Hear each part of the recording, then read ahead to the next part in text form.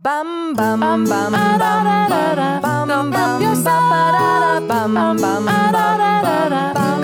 yourself. Hey everybody, welcome back to Go Help Yourself, a comedy self-help podcast to make life suck less. Oh, I just realized, what if it was like a dramatic and heavy podcast? Reenactment. To make life suck less. Nope, not here. We're not wearing pants, so that should give you a tone of the show. This is the podcast where we read and review a popular self-help book each week, and we give you the high points, the low points, what we feel are the highest value takeaways, and the big pitfalls to maybe avoid or reframe or think critically about, because authors are humans and they're not perfect, and neither are your hosts. Yeah. So welcome. What? I am. Oh, Lisa's fine. I'm fine. Lisa's fine. I just burped. I didn't do a morning cry this morning. So that is our Full Frontal Friday episodes. And then on Tuesdays, we do a mini-sode where we check in on any homework that was assigned to us from the book, because we always try to walk the walk of self-help. And we really explore anything and everything that's not a book that's related to self-help, because there's so much amazing stuff out there. And I just want to point out that the very first episode of Go Help Yourself aired on January 1st, 2019. We are now officially in 2021. Happy New Year, everybody. Do you remember what we were feeling like this time a year ago? I was like, oh my God, fuck 2019. Oh, this is an explicit podcast. Welcome. Yeah, Lisa's hands are on her face. We had no idea. No, I was like, 2019 sucked. I cannot wait to get into 2020. And to be transparent, we will timestamp this. This is November 10, 2020. Yeah. So we don't know what's happening in 2021. That's correct. Where we are. It's our first time recording after the election in the United States. Exactly. And the week-long election. And if you're going, why are these bitches recording 6 weeks in advance? It's actually because we needed to get ahead in episodes so that we could carve out time in December for so many exciting updates for the podcast, for the website, for things that we're expanding on. So that's exciting. And we were also smart to give ourselves last week off. Yes. During the election, we were like, no, can't do it. So that's probably wildly old news by now, but Happy New Year.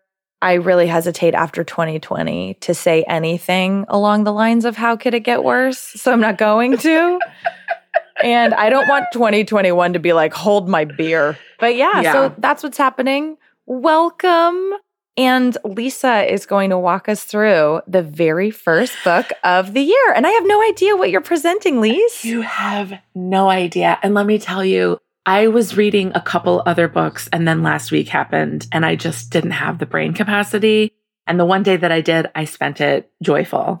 So I love that, Lise. Yeah. So I ended up choosing a smaller, shorter book that I hope is not, I'm going to invite our listeners. And if you're brand new and starting your 2021, I'm going to kick it off right with some self-help. I'm going to beg you to take this in the way that, take a nap. Don't do it. It's intended, which is self-care for the country, because I am presenting On Tyranny, 20 Lessons from the 20th Century by Timothy Snyder. Oh my God, you're coming in so hot.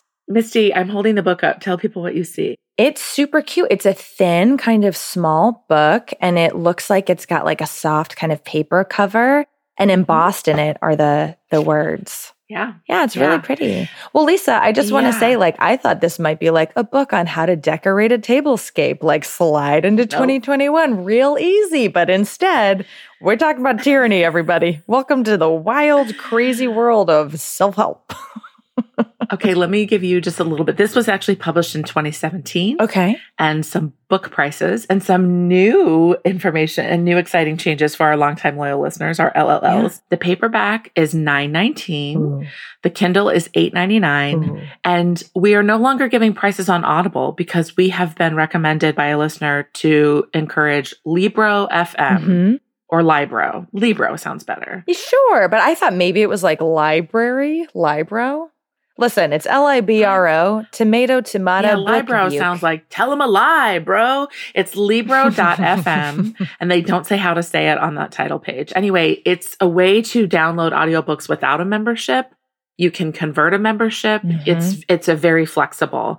It's $7 on Libro. That is so reasonable for an audiobook. Yeah. There's no hardcover because it's not that kind of book. The author wants you to carry it around in an intentional way. And Lisa, if you had to sum up this book in one sentence, what would you say it's about?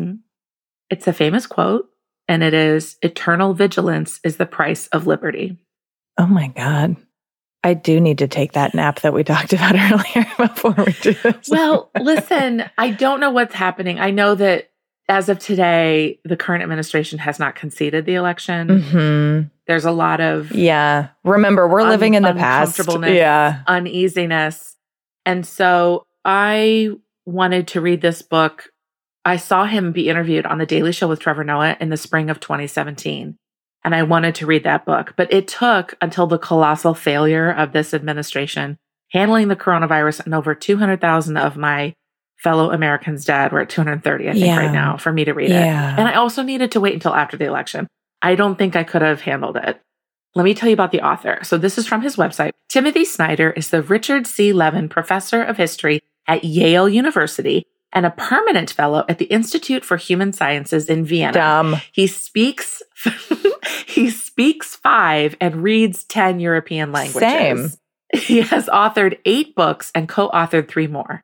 His work has appeared in 40 languages and has received a number of prizes, including the Emerson Prize in the Humanities, the Literature Award of the American Academy of Arts and Letters, the Václav Havel Foundation Prize, the Foundation for Polish Science Prize in the Social Sciences, the Leipzig Award for European Understanding, the Dutch Auschwitz Committee Award, and the Hannah Arendt Prize in Political Thought. But does he have a runner-up medal for least bad macaroni and cheese in Culver City Bake Off, like I do? You? Oh, okay. He was a Marshall Scholar at Oxford, has received the Carnegie and Guggenheim Fellowships, and holds state orders from Estonia, Lithuania, and Poland. He received his Bachelor of Arts in European History and Political Science from Brown in 1991, and then became a British Marshall Scholar at the University of Oxford, where he completed his doctorate in 1997. And this is from his website, and this is just barely a bit of his bio, and he has a list of awards. It is long and redonkulous. So he's incredibly qualified, incredibly brilliant.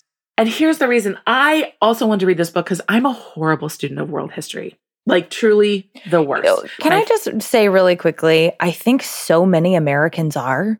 It's just not taught in a truthful way. It's not taught in an extensive way, unless you go to college and actively seek out more than the one required history class, which is typically American history. You're not really going to get it. I didn't have to take any history in college. Oh, really? I did. I mean, I guess in my sociology, like a history of that. Sure. My first true history class was in my summer. I'd stayed one summer in college, and I took it as a pass-fail because everybody took it as a pass-fail with this professor because he was brilliant. And he was such a wonderful, it was called The Presidents and the Press. It was a lovely exploration of how the relationship has changed. And he's no longer living, but we used to write every now and then. And I would tell him how much I appreciated his class. And like, his name was George Juergens at Indiana University. And he was such a wonderful lecturer. And he told the stories. It made me love history like that. Yeah.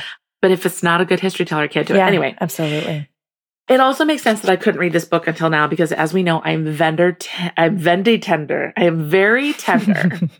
And knowing about like really digging into human atrocities is tough for me to recover from. Like, some people can cry about it and then feel it in your body. You're such an empath. For days. Yeah. It sounds really dumb, but I have been working with my therapist to not take on this because it's too much. You can't take on all tyranny and all injustices in the world. It's a lot. Well, yeah, it takes me days to get like back up to functioning because I will just think about You're doing so great. It's also why I can't watch like live action animal movies like Homeward Bound. Nope, can't. But here's what I've been thinking, and I've heard somebody say, like, what we teach about the Holocaust is incomplete. Like, what do you know about the Holocaust mostly? I know that more than 6 million Jews were murdered, that Adolf Hitler was at the helm, right? That this was a long product of basically the way Germany was treated after World War I, over the decades led to this retaliation of really trying to seize power. Those are the broad strokes. I love it. You know even more than I about the stuff about how Germany was treated. I think most of us know the effects of the Holocaust, but we don't know how it happened. Right. We know more about what happened versus how it came to be. Yeah, because we look back now and we go, how the hell did so many sane people co-sign on that? And this past year, I felt like I kind of get it. You are exhausted. Like we're living in a pandemic, which is different, but just the velocity of news that comes and the things that happen is just overwhelming. Well, and when people are unhappy and they're looking for someone or something to blame, and then someone charismatic comes along and tells you who's to blame, it's like, it's a fucking nightmare. It's wild. Okay. So this book, it's 20 lessons and 20 chapters. It's like 130 pages, I think. Wow. Each lesson has a chapter. It's a summary paragraph explaining it and explaining the lesson, and then more meat and information in the chapter, giving contextualization on how this happened in the past and how it relates to today. And it was amazing. Great. So the book's epigraph, which is the quote that's at the beginning of a book, it's by Leszek Kolakowski, who's a Polish philosopher and historian of ideas. And the epigraph is, in politics, being deceived is no excuse. Oh, shit. Yep. So here are the 20 chapters and lessons. We're only going to spend time on a few. Because, spoiler alert, everybody should have this book. Yeah. We don't want to slide into tyranny. And we were like at the top of this slide with our butt in the seat for a minute, she says with dead eyes. Listen, until Inauguration Day, we still on it. Yeah. Yeah. Okay. So here are the chapters and lessons. 1, do not obey in advance. 2, defend institutions. 3, beware the one-party state. 4, take responsibility for the face of the world. 5, remember professional ethics. 6, be wary of paramilitaries. 7, be reflective if you must be armed. 8, stand out. 9, be kind to our language. 10, believe in truth. 11, investigate. 12, make eye contact and small talk. 13, practice corporeal politics. I think I said that right. You did, nailed it. Politics. 14, establish a private life. 15, contribute to good causes. 16, learn from peers in other countries. 17, listen for dangerous words. 18, be calm when the unthinkable arrives. 19, be a patriot. And 20, be as courageous as you can. Oh my God. How does any one person do all that? It's quite easy. It's just that simple? Kind of small. No, it's very difficult, but it isn't like you have to be Captain America. Do you know what I mean? But I would appreciate radical permission to carry around a shield with a star on it. Girl, you got Thank it. You. Okay, so I'm going to talk about 7 chapters and share a bit from each of these. And again, I loved it. It only took me like 2 hours to read total because I was like going back and like really contemplating, and there were words I had to look up, which is why I love my Alexa. I don't want to say her name too loud because she makes it. Oh, Nana calls hers Penelope. You have to have a code word for your Alexa. Oh, all right. I can't think of one now. But anyway, I'll say, how do you say? And I'll spell the word. And she'll say, well, I say it like this, but I'm often told that I don't say it correctly. And I'm like, that I don't say words correctly. And I'm still learning. That's so funny. She's great. Okay. Chapter 3, beware the one-party state. This is what he says. The parties that remade states and suppressed rivals were not omnipotent from the start. They exploited a historic moment to make political life impossible for their opponents. So support the multi-party system and defend the rules of democratic elections. Vote in local and state elections while you can. Consider running for office. He says Thomas Jefferson probably never said that eternal vigilance is the price of liberty, but other Americans of his era certainly did. When we think of this saying today, we imagine our own righteous vigilance directed outward against misguided and hostile others. We see ourselves as a city on the hill, a stronghold of democracy, looking out for threats that come from abroad. But the sense of the saying was entirely different. that human nature is such that American democracy must be defended from Americans who would exploit its freedoms to bring about its end. The American abolitionist Wendell Phillips did in fact say that, quote, eternal vigilance is the price of liberty. He added that, quote, the manna of popular liberty must be gathered each day or it is rotten. Oh my God. So he talks about how people voting for Nazis in 1932, even though they were like, I don't know, I'm not on board with this. Right, because they were a small party, right? They were this like small third party underdog. He says they may or may not have known it would be their last free and fair election until 1945. Oh my God. Same with the Czechs and the Slovaks who voted in 1946 and the Russians in 1990, who, by the way, have not had a free and fair election since. Is that when Putin came into power? Slovaks, 1990? Yes. Yeah, I think the Czechs and Slovaks voted in 1946 and did not have a free and fair election until 86. So there's an American proverb that says, where annual elections end, tyranny begins. Oh my God. And we have to think about it because our forefathers knew that's what they were running from. So when they created this, they created these institutions to withstand tyranny, but it requires constant vigilance. It does. And something that I just learned was that Franklin Delano Roosevelt was the first 4-term president elected. That's right. But he died 28 days into his 4th term. And I just didn't realize that it wasn't always a rule to only serve 2 terms. It was more like a tradition until it was amended sometime in the middle of the last century. Yeah. And it's like... Because in the beginning, George Washington said, I'm not going to continue. Yeah. Because he could have but it never was a rule, you know? So like you could see how somebody could get into office and be like, I'm just going to go 5, 6, 12 terms. Yeah. Yeah. Okay, chapter 4. Take responsibility for the face of the world. The symbols of today enable the reality of tomorrow. Notice the swastikas and the other signs of hate. Do not look away and do not get used to them. Remove them yourself and set an example for others to do so. He says, life is political, not because the world cares about how you feel, but because the world reacts to what you do. The minor choices we make are themselves a kind of vote, making it more or less likely that free and fair elections will be held in the future. In the politics of the everyday, our words and gestures or their absence count very much. And then he gives examples from under Stalin's rule and the Nazi Party. And he says in different regimes, like, you know, there were people put on stores, obviously, Aryan store or Jewish store. He says, you might one day be offered the opportunity to display symbols of loyalty. Make sure that such symbols include your fellow citizens rather than exclude them. Yes. And it's so interesting that you say that because I absolutely remember at the beginning of Trump's presidency seeing a lot more Nazi symbolism, a lot more. It was like certain people were emboldened, you know, to be vocal about their exclusionary feelings. And I remember thinking like, oh, please, there's no way this is America. Like, there's no way this is going to grow any bigger than this. Like, it's fine. And it's like you're saying, like, no, you have to take that so seriously. You have to look at that and address it immediately because look how much it grew. Chapter 7. Be reflective if you must be armed. If you carry a weapon in public service, may God bless you and keep you.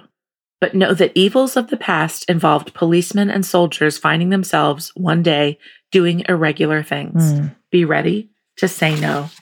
He says authoritarian regimes usually include a special riot police force whose task is to disperse citizens who seek to protest, and a secret state police force whose assignments include the murder of dissenters or others designated as enemies. He talks about how all of the large-scale shooting operations in the Holocaust involved the regular German police without any preparation or training for this task. And in rare cases where the policemen refused orders to murder Jews, they were not punished. So a lot of it was like just not knowing what to say or not wanting to appear weak or afraid of being punished. But I was thinking he wrote this, obviously, immediately after the election in 2016. But before all of the protests and what was happening in Portland and Seattle. And like, that was only like a few weeks ago where we are now, but it feels like it was 2 years ago. And literally having this secret task force that's coming to disperse protesters. Yes. Oh. That sadly was given from the Department of Justice, right? And like certain cities labeled, I forget what they called them, like enemies or whatever. Yeah, I know. Okay. No, you're right. We really were right on the brink. I hope we're not now in January. How's it going, everybody? I don't think we knew. Yeah. Yeah, I don't think we knew. And I think we felt it, but didn't want to know. Yeah, it was too scary to acknowledge. Okay, chapter 9. Be kind to our language. And what he says is this: avoid pronouncing the phrases everyone else does. Think up your own way of speaking, even if only to convey that thing you think everyone is saying. Make an effort to separate yourself from the internet. Read books. Mm-hmm. So he talks about Victor Klemperer, a literary scholar of Jewish origin, turned his philological training against Nazi propaganda. Excuse me. He noticed how Hitler's language rejected legitimate opposition. The people always meant some people and not others. He says the president uses the word in this way. Encounters were always struggles. He says the president says winning. And any attempt by free people to understand the world in a different way was defamation of the leader, or as the president puts it, libel. He says politicians in our times feed their cliches to television, where even those who wish to disagree repeat them. Television purports to challenge political language by conveying images, but the succession from one frame to another can hinder a sense of resolution. Everything happens fast, but nothing actually happens. Each story on televised news is breaking until it is displaced by the next one. So we are hit by wave upon wave, but never see the ocean. Oh my God. He says, when we repeat the same words and phrases that appear in the daily media, we accept the absence of a larger framework. To have such a framework requires more concepts, and having more concepts requires reading. And he gives great suggestions of books to read in this chapter. Oh, wonderful. Yeah. Thank you. Chapter 10. Yeah. Believe in truth. To abandon facts is to abandon freedom. If nothing is true, then no one can criticize power because there is no basis upon which to do so. If nothing is true, then all is spectacle. The biggest wallet pays for the most blinding light. Oh my God. So that's how if you discredit everything, you can say whatever the fuck you want. That's right. He says, you submit to tyranny when you renounce the difference between what you want to hear and what is actually the case. As observers of totalitarianism, such as Victor Klemperer noticed, truth dies in 4 modes. The first mode is the open hostility to verifiable reality, which takes the form of presenting inventions and lies as if they were facts. Like fake news or science is fake. And he goes through piece by piece and talks about how the president did this during the 2016 campaign. The second mode is shamanistic incantation. As Klemperer noted, the fascist style depends upon, quote, endless repetition, designed to make the fictional plausible and the criminal desirable. Can you think of any chants at rallies? Oh, yeah. At Trump rallies? Oh, yeah. That they repeated constantly that actually had no real, like they were just not possible in the real world. And they still chant them, even though that didn't happen. Lock her up. And build that wall. And build that wall. And they never happened. They didn't describe anything that the president had specific plans to do, but their very grandiosity established a connection between him and his audience. The next mode is magical thinking, or the open embrace of contradiction. So the president's campaign involved the promises of like cutting taxes for everyone, eliminating national debt, and increasing spending on both social policy and national defense. And these are mutually contradicting, like they can't all be done. Yeah, you need the money that taxes generate to help pay down the national debt. Klemperer says accepting untruth of this radical kind requires a blatant abandonment of reason. Oh my God. Or no reason to begin with in the first place. No, I think that there is reason. Real quick, you know what this reminds me of? I What? just watched the movie It Takes Two with Mary-Kate and Ashley Olsen over the weekend. Hear me out. It's connected. Heather, my big sister, and I watched it. I drove to San Francisco to visit her. And we watched this movie, and it is structurally really sound. The movie is so sound, but there is one giant thing that the entire movie rests on, and it's that Mary-Kate and Ashley are identical strangers. They were not twins separated at birth, like The Parent Trap. Like literally in this movie, they're identical strangers. And here's how the movie deals with ignoring this radical untruth, right? The dad finally, when confronted with both of them, is like, oh my God, amazing. But it's impossible. And then they look at each other and they go, anything's possible. And then they just move on. But it's one of those things where you're like, the entire movie rests on us buying this. And for whatever reason, in that moment, we go, okay, I do. So basically, I'm saying that like Mary-Kate and Ashley Olsen are directly related to tyranny. Like, do you hear what I'm saying? I do. I'll give you Klemperer's example. Oh, thank you. He says one of his former students implored him to, quote, abandon yourself to your feelings, and you must always focus on the Führer's greatness, rather than on the discomfort you are feeling at the present. Oh, God. 12 years later, after all the atrocities and at the end of a war that Germany had clearly lost, an amputated soldier told Klemperer that Hitler, quote, has never lied yet. I believe in Hitler. So it's really an abandonment of reason. It's an abandonment of reason. The final mode is misplaced faith. It involves the sort of self-deifying claims the president made when he said that I alone can solve it, or I am your voice. When faith descends from heaven to earth in this way, no room remains for the small truths of our individual discernment and experience. What terrified Klemperer was the way that this transition seemed permanent. Once truth had become oracular rather than factual, evidence was irrelevant. Oh my God. Yeah. And that's exactly what we've experienced. It's like, it does not matter how many scientific studies or proof or experts, legitimate experts who have dedicated their lives, to studying things. It's like, well, no, fake, bye. It just doesn't feel right. I don't believe it. Right? 2 more chapters. 13, practice corporeal politics. Nailed it. Corporeal. Nailed it. Right? Corporeal. Yeah. Oh, boy. Power wants your body softening in your chair and your emotions dissipating on the screen. Yes, it does. Get outside. Put your body in unfamiliar places with unfamiliar people. Make new friends and march with them. Oh. He says, for resistance to succeed, 2 boundaries must be crossed. First, ideas about change must engage people of various backgrounds who do not agree about everything. Yes. Second, people must find themselves in places that are not their homes and among groups who are not previously their friends. Protest can be organized through social media, but nothing is real that does not end on the streets. If tyrants feel no consequences for their actions in the 3-dimensional world, nothing will change. And then he gives examples in history where this made sense. Yeah, because if all the pushback is just in comments on Twitter, oh, well, I'll just stay on my throne and keep being a fascist. And exactly. Holy shit. Exactly. The last chapter we're talking about is chapter 14, Establish a Private Life. Nastier rulers will use what they know about you to push you around. Scrub your computer of malware on a regular basis. Remember that email is skywriting. Consider using alternative forms of the internet or simply using it less. Have personal exchanges in person. For the same reason, resolve any legal trouble. Tyrants see the hook on which to hang you. Try not to have hooks. That is terrifying.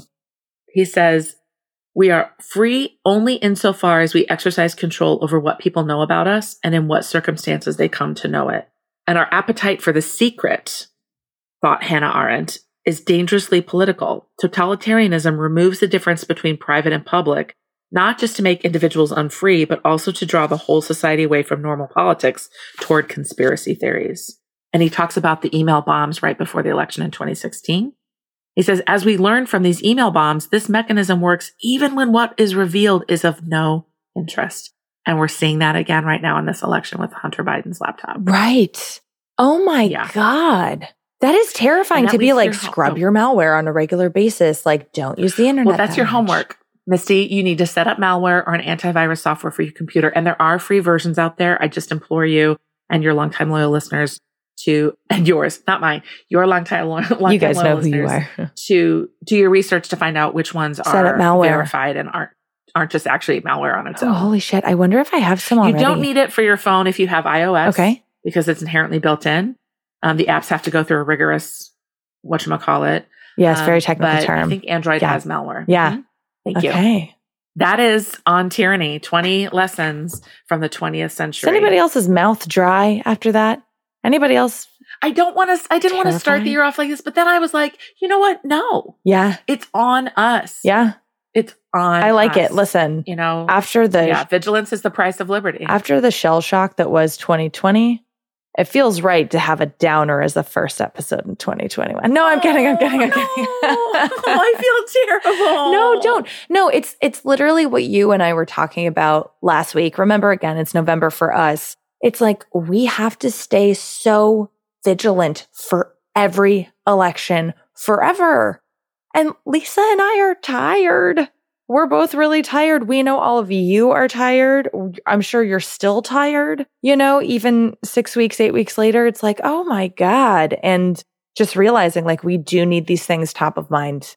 And this is an episode you can go back and listen to whenever you want, annually, once a year, every few months. Buy the book. Please buy the book. And what you see what I'm saying is that like the stuff he's saying isn't massively hard, right? Yeah. It's just changing your way of thinking. Yeah. Setting up a malware thing to, a software thing to run and check for malware once a month is not. Totally. Let me tell you my resistance to it is that I just fundamentally wish this wasn't happening. Like I wish we didn't have to be this vigilant. It's exhausting. Growing up, when I was not awoken to the complexities of the world and having, President Obama in power for 2 years, he was an actual leader. 2 years. 2 terms. I'm so tired. I get it, girl. I'm here. That's why I'm here for you. Yeah, but basically like these problems seemed like maybe some of them had dissolved because they weren't out in daylight as much as they are. And as we now know, they did not go anywhere but into hiding and stasis and just hibernating for a little while. So anyway, this is a really important book. Thank you so much for presenting it. I'm so glad you did. And I feel sad that we need a book like this and it's necessary. Well, we needed it in 2017. We did. I know. It's crazy. And it's just crazy also, how much more my landlord amplified. Has chewed on it. Huh? I don't know if you can see that my landlord has chewed on it. She was really concerned about tyranny. And it's just crazy how much more amplified all of those examples got, even as he did, because he wrote it 3 years ago. So, Lise, let me ask you some questions. Did this book need to be written? Yeah. Thank you. It needed to be written a decade ago. And let us all have it at our bedside. Yeah. Yeah. I wish everybody, and there's so much more in here. I wish everybody would buy it and read it or buy it and listen to it because he talks about how Americans have kind of slipped into this way of thinking that our democracy is evident and it is everlasting. Yeah. And it's not. Auto democracy. It's not. It's not. Yeah. You could see how just a few laws are passed with a certain party in total power. And then it's like, oh, cool. We do have 10-term presidents. No, thank you. Lisa, what did you try to put into practice from this book and how did it affect you? What I'm going to put into practice, it just kind of reoriented the way I think about it, which isn't that like there's a red and a blue America, that there's just this ideal of democracy and it requires work. It requires work. It requires effort. Mm-hmm. And, people who are unwilling to put in the effort are possible victims of tyranny. Absolutely. Do you feel the author missed anything? I mean, it is definitely one-sided, but he's also coming from his historical perspective. The lines that he's drawing are terrifying. I think some people will think that it's exaggerated, it's overworked, but I also think those are probably the same people who like small government. Sure. So I think that they might enjoy what he has to say. Okay. And who would you buy this book for and who would you never buy this book for? I would buy this book for anybody who is breathing a sigh of relief after the 2020 election and feeling like things can, quote, go back to normal. And I would never buy this I guess I would never buy it for a Nazi. Yeah. Because they like tyranny. Unless they wanted to see like what to do. You could read it with that they probably have better books than this one. Yeah, right. And you already gave me my homework, which was to set up malware. And all of you. Somebody send me a discount not set up code. malware. Set up a scan for malware. A scan. Oh, I shouldn't infect my computer with a virus. Got it. Oh, so glad we cleared that up. Oh man, I was about to click download on malware. So I just want, thank God I was here. I just want to say thank you for being with me. If you were looking for like a super uplifting book, we have them coming and we have 1 million in our back catalog. This is important to me. I value democracy. And it should be important to everybody. I'm going to go ahead and say should. Yeah. And it requires effort. Liberty requires effort. It really does. And I actually think that the book that I have coming for next week is a really lovely, wonderful, validating book that's just going to be a warm hug for everybody. And actually, can be applied after this book. I'll hint a little. It's about imperfection. And, you know, you don't have to be perfect even in fighting for tyranny, but just do something. Everybody do something. Yeah. Thank you so much, Lisa. Great job. Thank you. And with that, everybody, may your fight against tyranny be abundant. Goodbye. Nailed it. Go Help Yourself was produced by Misty Stinnett and Lisa Linky. Our theme song was written by the inimitable Matt Sav. Inimitable. There's nothing we love more than hearing from you. Email us at gohelpyourselfpodcast@gmail.com. We're also at Go Help Yourself Podcast on Instagram and at GHY Podcast on Twitter. And you can go old school and check out our website at gohelpyourselfpodcast.com. It basically is a fancy PowerPoint slide. If you liked our podcast, please subscribe, rate, and review because it helps other people find our show. You know who else needs to find it? Your friends. Tell all of your friends. Okay, thanks. Bye.